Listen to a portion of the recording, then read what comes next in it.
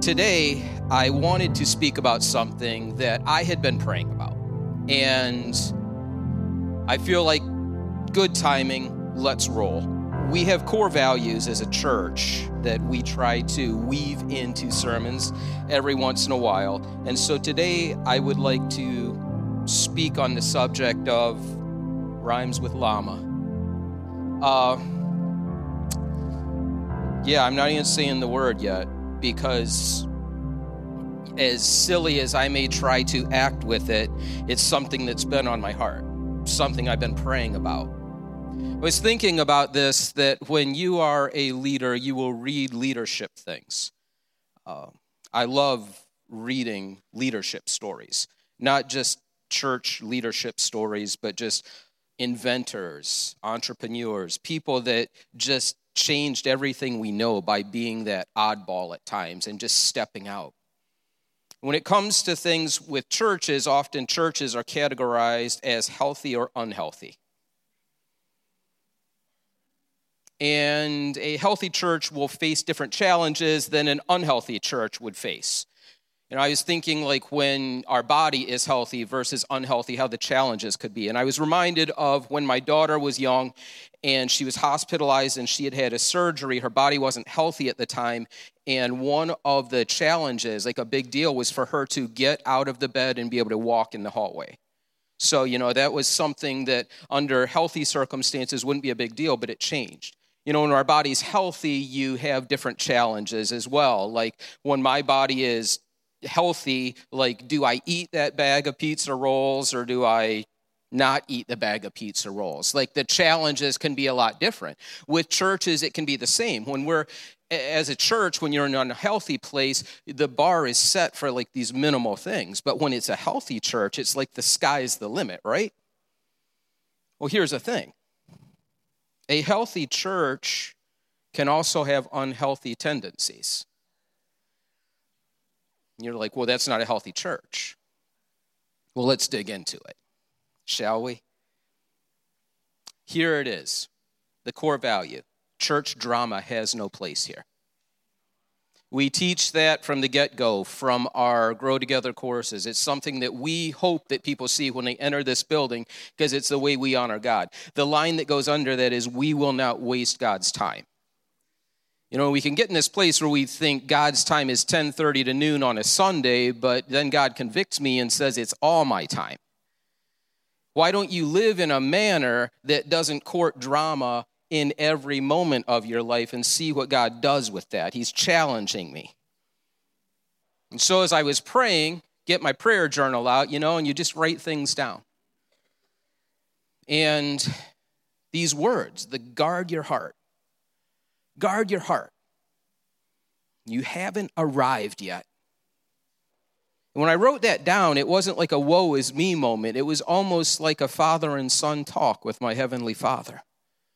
God telling us, keep watch. Don't fall asleep at your post. As a pastor, when you pray for discernment, when you pray like how God would have you lead, he will answer that. And sometimes you don't like the answers that he gives. In 2020, I felt like my time with God showed me this, that the devil hasn't changed his tactics. It's always been to deceive. It's always been to distract. And in 2020, the play, I think, against the church at large was to distract and to have a lot of people fighting battles that weren't theirs to fight. To turn passion up in certain areas and then intermingle that with faith and have a bunch of angry Christians that the world is like, I don't want to go near that right now. Just being real. I think in 2023, in praying, God, what's this guard up thing? Not a paranoia, but as a shepherd, what's the guard up moment? I feel like the guard up moment is that the enemy is trying to distract, to try to get us to redirect our passion again to miss the move. I think that's what it is. I think he's wanting us, the old like little kids, when you take their picture and they had the bird on the stick and they're like, look at the birdie, so they can get the kid like to, for a moment, look like they're paying attention to the camera. That's how I feel like the devil's trying to do us right now. Like, look over here at what's happening. when really the God plan is over here. So as I'm praying, National Geographic is on. It was about American mafia, so I watched a lot of that, and I'm not going to be educating us on the mafia today, but the second part was on avalanches. And it caught my attention because last week I read that there was a professional skier who lost his life in Japan due to an avalanche. So I started reading about avalanches while I'm supposed to be studying. And I'm praying, God, please honor this time. Like, let this fit some way. So avalanches, when you study them, they're quite deadly. They're destructive because once they gain momentum, they sweep away everything in their path. I learned that avalanches are always caused by a trigger. Something triggers them. Avalanches can cause massive destruction. They can block the way. They can keep people from getting to where they were meant to be. They can injure, they can maim, they can even take life. So those are some snippets of things that I read. So I'm not going to talk about that right now. If you've ever heard me speak, you know that I'll jump back and forth because that's, I don't know, a gift? I don't know. But I felt like when I was studying that the Lord just, those God whispers at times, that drama will derail destiny. And what's wild is, as a pastor, it wasn't just like, what's wrong with Christian Life Church? No. It was almost in a way like with the body of Christ, like just this awareness. You know, when we stand here and we're praying for revival to break out, I pray that revival breaks out in any number of churches around this area. And we've said that, and we've prayed it from this very place. But I'm saying that I am holding other pastors up because I would like to think that the devil, since he doesn't really have this huge bag of tricks, that he's pulling the same things in different places. So we read from Numbers chapter 11, verses 4 through 10. This is after God's people were delivered. Then the foreign rabble who were traveling with the Israelites began to crave the good things of Egypt. And the people of Israel also began to complain. "Oh, for some meat," they exclaimed. "We remember the fish that we used to eat for free in Egypt. And we had all the cucumbers, melons, leeks, onions, and garlic that we wanted. But now our appetites are gone. All we ever see is this manna." You ever get there? Like, I just want to be like, newsflash these people. The fish weren't free. The fish weren't free. You were paying with your lives. This is during their time in the wilderness. This conversation is going on.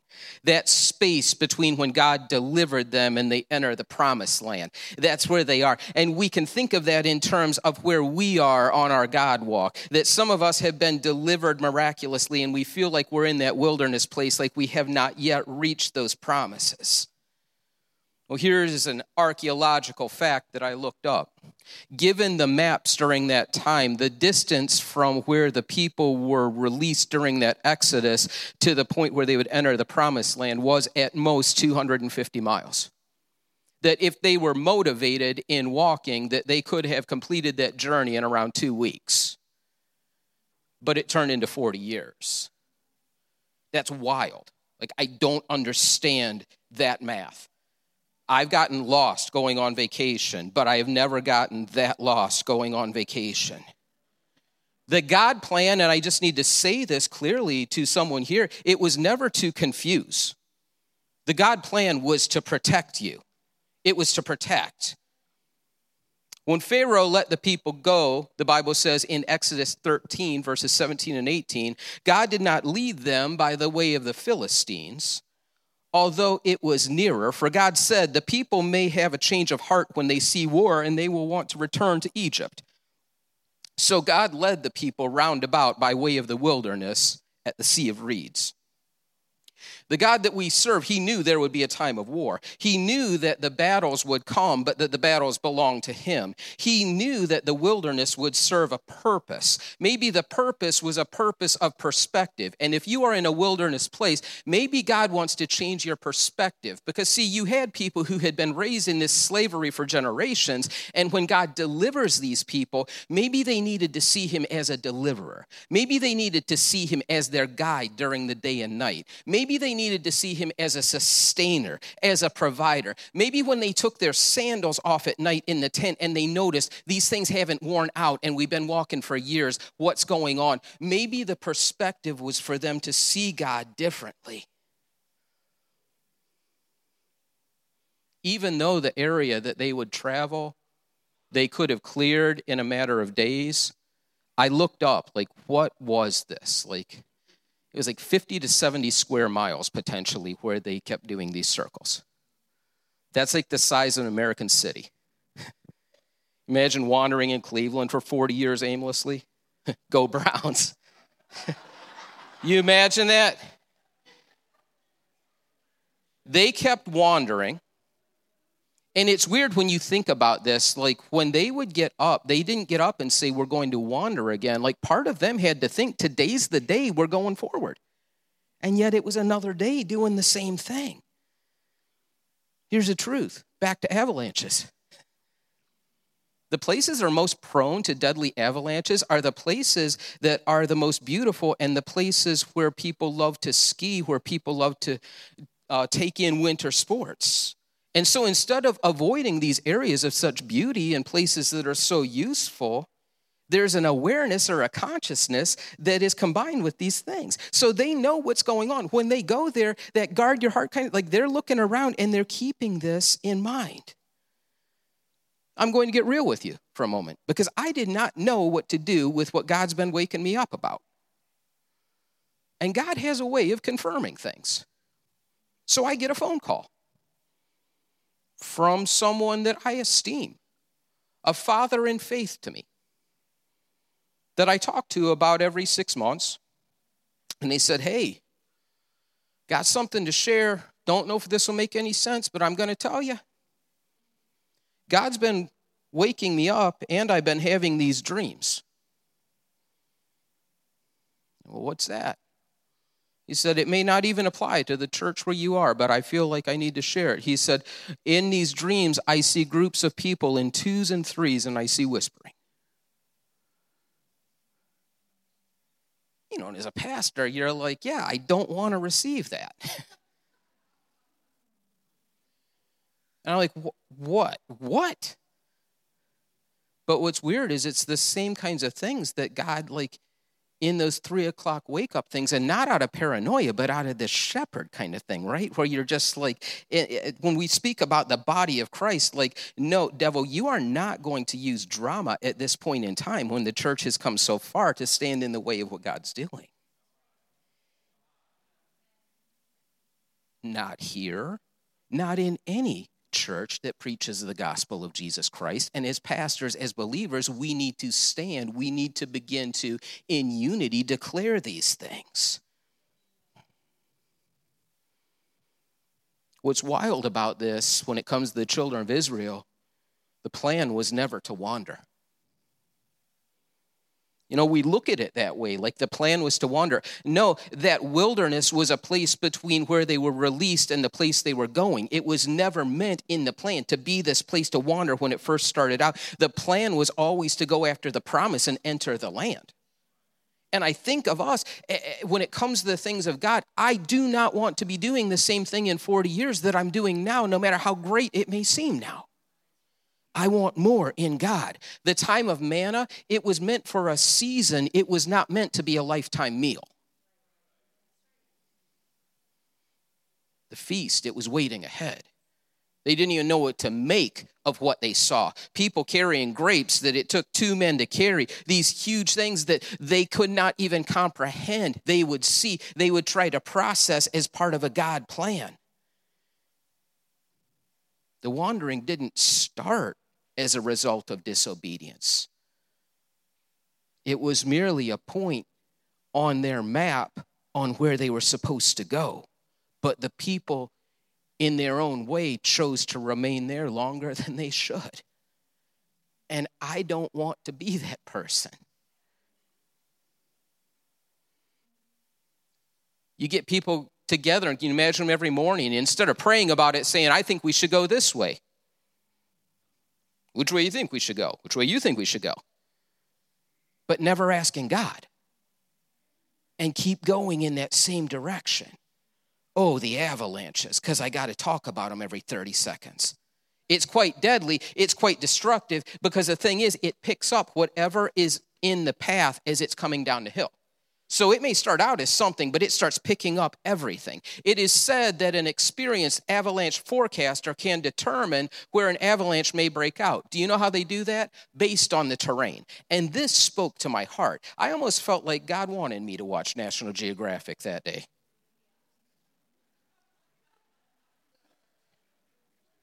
No, check this out. In places where there are trees and rocks on a mountain, those are places that will not likely have avalanches.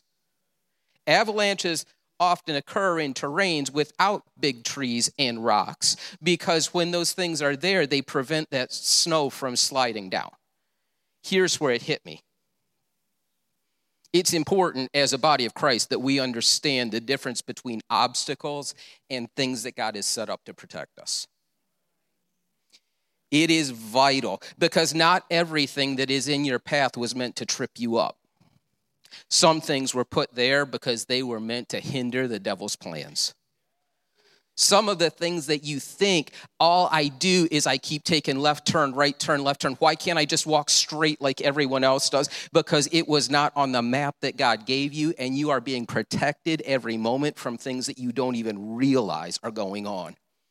Avalanches, they may start out with just a little bit of ice, a little bit of snow, but once they gain that mass, they will slide further down and they get deadlier. My daughter was doing some English, which she loved, especially poetry, and she was reading Robert Frost, Fire and Ice. And Robert Frost, in this short poem, he theorizes that what would destroy the world? Would it be fire or ice? And at first he says, oh, fire, because it's so destructive. But then on second thought, he thinks maybe it would be ice, because ice is just as destructive. And I say that in a drama sense, that there's times that we may feel fiery, but I feel like the most destructive things sometimes in the body of Christ are those cold things that we just kind of let out. That I may not be carrying enough right now to bury someone in enough ice, but I'm carrying enough where I could be the thing that sets it off. And I don't want to be that. I don't want to be that. We live in a time where everyone feels it's this freedom, like I just got to share. I wear my emotions on my sleeve. Well, do you really, and do you have to? You know, when it comes to things of God, like, do we really just have to, well, I don't like this. Well, No. We have to get dialed into a place where we understand. Like, I don't know where people are today. But I can guarantee that if I come up and in the love of Christ approach them and try to lift them up, try to edify them, it'll go a whole lot farther than if I walk up and start rattling off a list of things I don't like. I don't know. I mean, I can't quote the verse on that one. I'm just telling you, I think that's the way that rolls. There is a difference between burying someone and covering someone.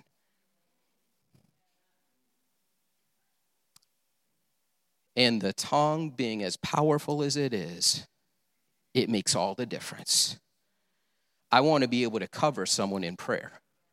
I want to cover them in encouragement. I want to be that person that does that even when it's hard. We all have a choice. We need to keep growing. We need to keep moving. In areas where avalanches occur frequently, do you know what they do?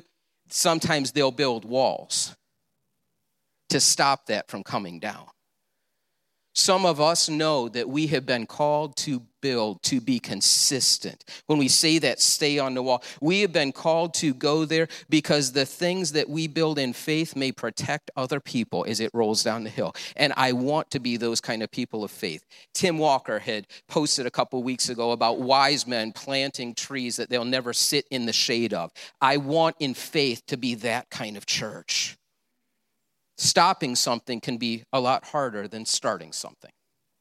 Meaning this, like it can be tough to try to stop an avalanche, right? You ever see those videos of those guys who just get their brand new boat and they got their big Silverado and they take it down to the boat ramp and they're backing it in and they leave the truck in reverse? And then they always run and try to stop the truck. Yeah, that's going to do it. Understand spiritually that the walls that are before you were meant to fall. If it's the same God, if he is the same God that says, I am walking you into those promises, that the walls that stand between you and the promise in Jesus' name are meant to fall. But the walls that he puts up are meant to protect. Stopping something can take commitment. Drama, it's draining. Do you know what it is? It's misdirected energy. An avalanche is powerful, but it's so destructive.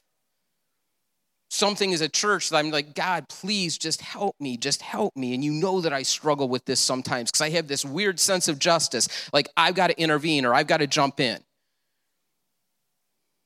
Wise people aren't always looking for a fight. I say that in this sense. Like I have a friend. Friend was in the Marines. Was in law enforcement. Could take care of business.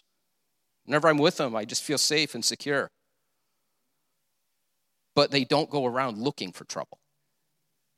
Well, they're aware of trouble, and they could handle trouble if trouble came up. But in a spiritual sense, I want to walk with confidence. I don't want to walk around like this spiritual person that's always looking for a fight, like a chip on my shoulder. I want to walk around knowing that the God that empowers me gives me what I need for the fight in that moment. It's time as a church family, I believe, to come to a place. I was reminded of something last night. It's time that we come to the place where we not only get in God's word, but we stay in God's word. Go to my in-laws' house last night. My mother-in-law has the entire Bible plastered up on copies throughout her house. You can't go get jelly without the jelly jar having a scripture on it, right? And because she wants the word of God surrounding her in every area. I've heard other people that have been doing that because, see, when you are in a place and you're like, I'm ready for the spiritual fight, I want to know what God says. And anywhere I look, I want God's word there. As a church family, it's time to start walking in that truth.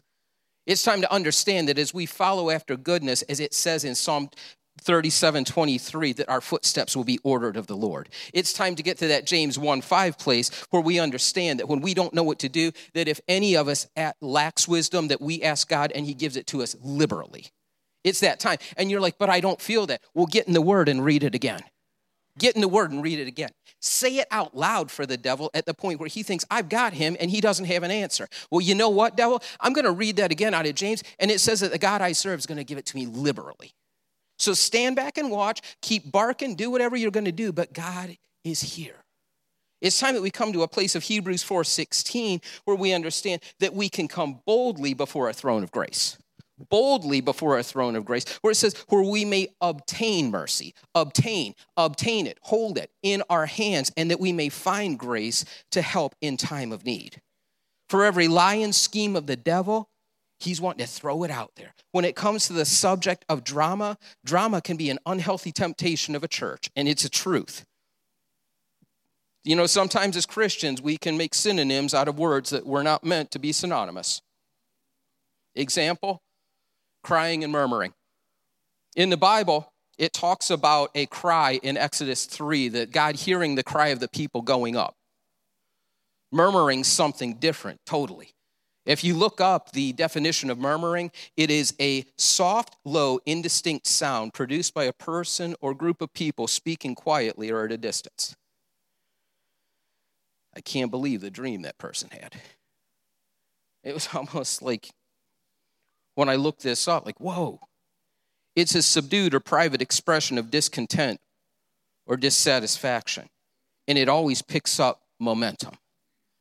I'm saying that because as Christians, I don't want to dwell here. There are times when I'm in distress. There are things that go on, like family things, that I will just cry out to God because I don't know what to do. And there are times when I just have a murmuring spirit. And I'll tell you which one I like better, personally. I like to murmur.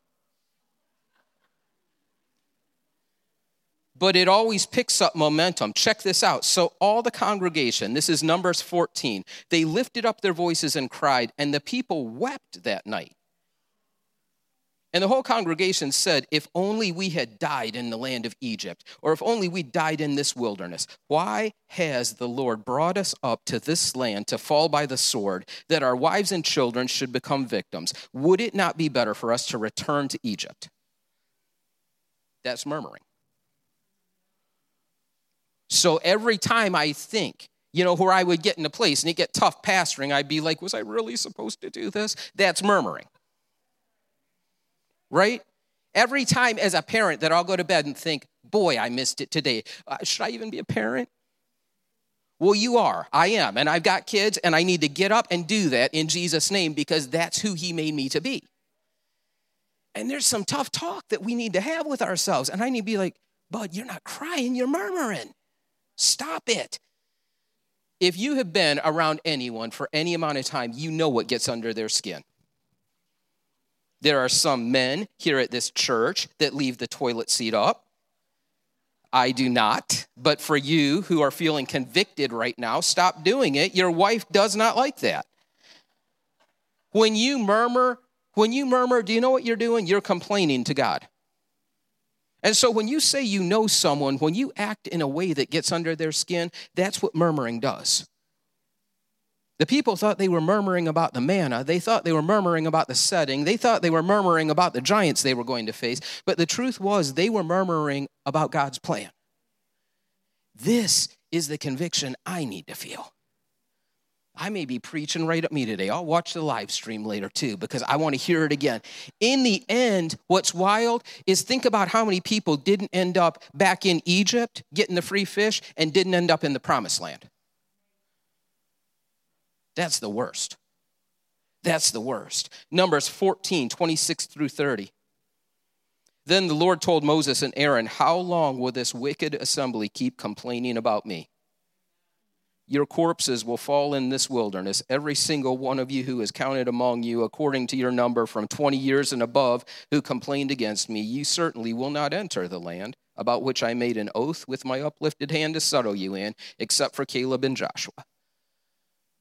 That hurts. But it squares me up about a complaining spirit when I get one. Because I'm thinking, there's some icky wilderness places. And no, I don't want to stay there. No, I do not want that. So here's the thing.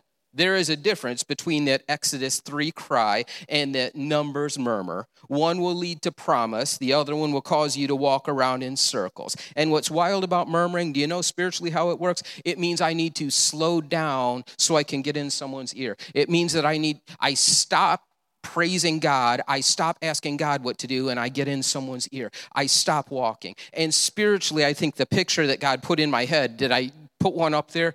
Yeah, I don't like that one. Give me another. Yeah, I like this one. That idea. I don't want to be stopping, but I picture these guys like no one gets up in the morning at basic training and says, I want to run some more.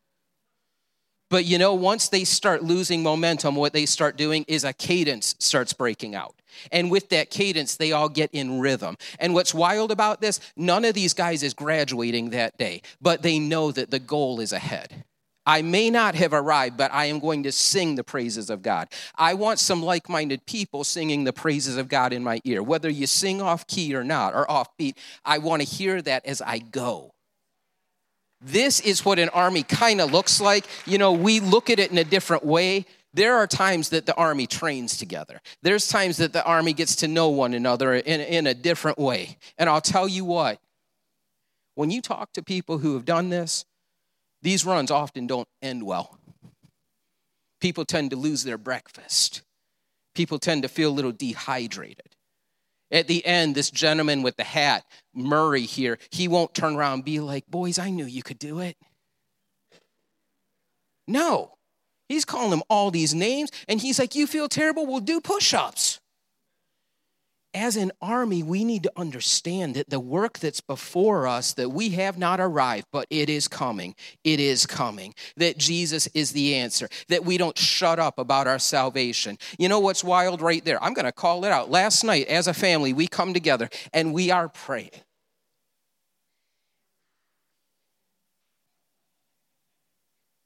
And here's what's wild. Those of you who know Bernice 91 years old, sitting in that chair after we pray as a family. And you know what she says? She raises her hand and she's praising God. And she says, I know this. She said, as long as there's breath in my lungs, I'm going to sing.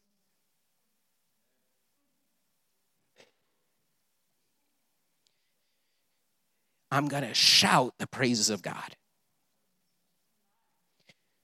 That's 9 decades of knowing who God is.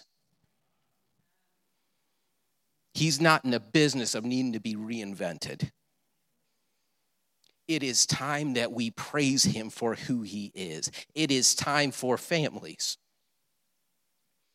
to begin to get in the word. It's time to begin to pray over those homes. It's time for you, as someone who may be in a marriage that you think is a train wreck and it is irreparable, to begin to speak God's word over that. It's time to bust out the Post-it notes in the fashion that Mona does and start putting them wherever it may be. It is time for us, when it comes to things, to raise that wall, to raise that firewall, to be who God has called us to be and not shrink back. Again, easier said than done, you may say. This has been a week.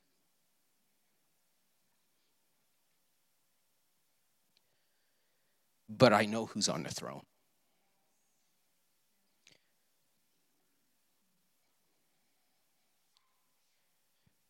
And there may be some more polished fellows in their 3-piece suits today doing what they do in their churches. But I kind of prefer to be who God made me and to be real in the fact that when we're in this, we're in it together. Those words that were spoken by Stephen. When we're in this together. We fight together. We pray together. We give testimony together because that's who God has called us to be. We serve one who restores. We serve one who empowers us to the point where when we come together in one mind and one accord, that the room is filled like a mighty rushing wind. That's who we serve. It's time for us to, when we get close here to the end, and I'm going to be wrapping this up, to understand practically Philippians 2, do all things without complaining and disputing, that you may become blameless and harmless, children of God without fault in the midst of a crooked and perverse generation, among whom you shine as lights. Romans 14, therefore let us pursue the things which make for peace and the things with which we may edify one another. Philippians 4, not that I speak in respect of want, for I've learned in whatsoever state I am therewith to be content. I'm not staying here, but when I'm here, I know that God has got me. I'm not going to miss the blessing of this season because I complain my way around it. But what I'm going to do is I'm going to find the good and I'm going to speak the good that's in this season. That's who he called us to be. What I throw makes a difference. What I throw could start the avalanche, or what I throw on the opposite way could start that mighty rushing wind. Which one do we want? Which one are we called to do? That murmuring spirit, the enemy will see it and he'll make sure that it picks up momentum. He'll do it every time. So my prayer for us as a church today is, God, turn our straight lines straight, not into circles. Keep them straight. Don't let me circle the same thing saying, I'm going to do it my way, I'm going to do it my way. Let me hear your voice. Let me understand that for us as a people to go where you called us to go, that I need to start my cadence. You need to start your cadence. And we may be all sweaty and dirty at the end of this, but that's all right. We're together. And I'm wearing good deodorant. If you'll stand, I want to read this verse, and then we're going to pray. Passage. It's out of Deuteronomy, verse 8, or chapter 8, verse 2. I'm going to start.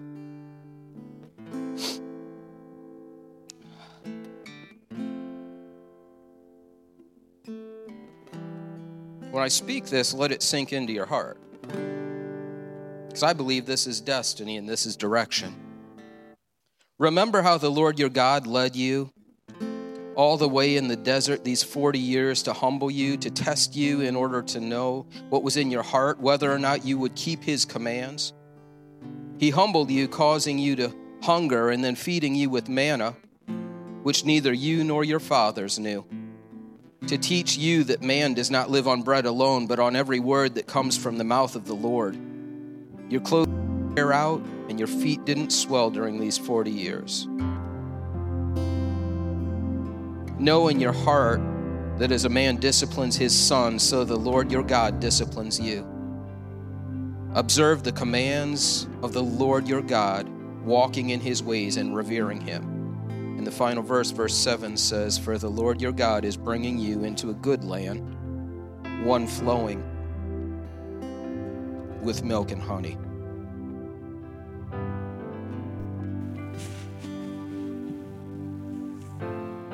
I want to pray.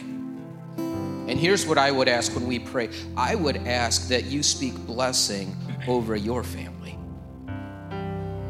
And then I'd ask that you speak blessing of those standing next to you. Oh, you don't have to lay your hand on them here. I'm not going to make you all uncomfortable. But what I'm going to ask is, how would you want someone praying for your family? I know how I want you praying for my babies. And that's how I pray for yours. So let's bow our heads and let's just speak blessing in this moment. Father, right now I come before you. You are a good Father. You do not withhold blessing from your children. And Lord, I pray right now in a very real way that for those of us who may not have direction in the moment of where the next foot should fall, where the next step should go, that you do. And Father, I pray your blessing over every home that is represented here. And God, I lay claim. And not only do we do that, but Lord, I speak against anything generational that would try to attach itself, unless that generational thing is blessing, is your way. And God, I pray that you would begin to shake the foundations of homes. Lord, I pray that we would see a revival break out like we have never seen before in a real way that is sustainable by people who are going to keep the cadence. And Lord, for the ones that are standing next to us. See, we come in church and we don't let down the facade sometimes, but Lord, we know that there are hearts that break just by the numbers in this building. I pray that you would bind up the brokenhearted. Father, I pray that you would begin to make a way where they see no way. And God, as Pastor Tim had said, let testimony flow in this building. In the name of Jesus we pray. Amen.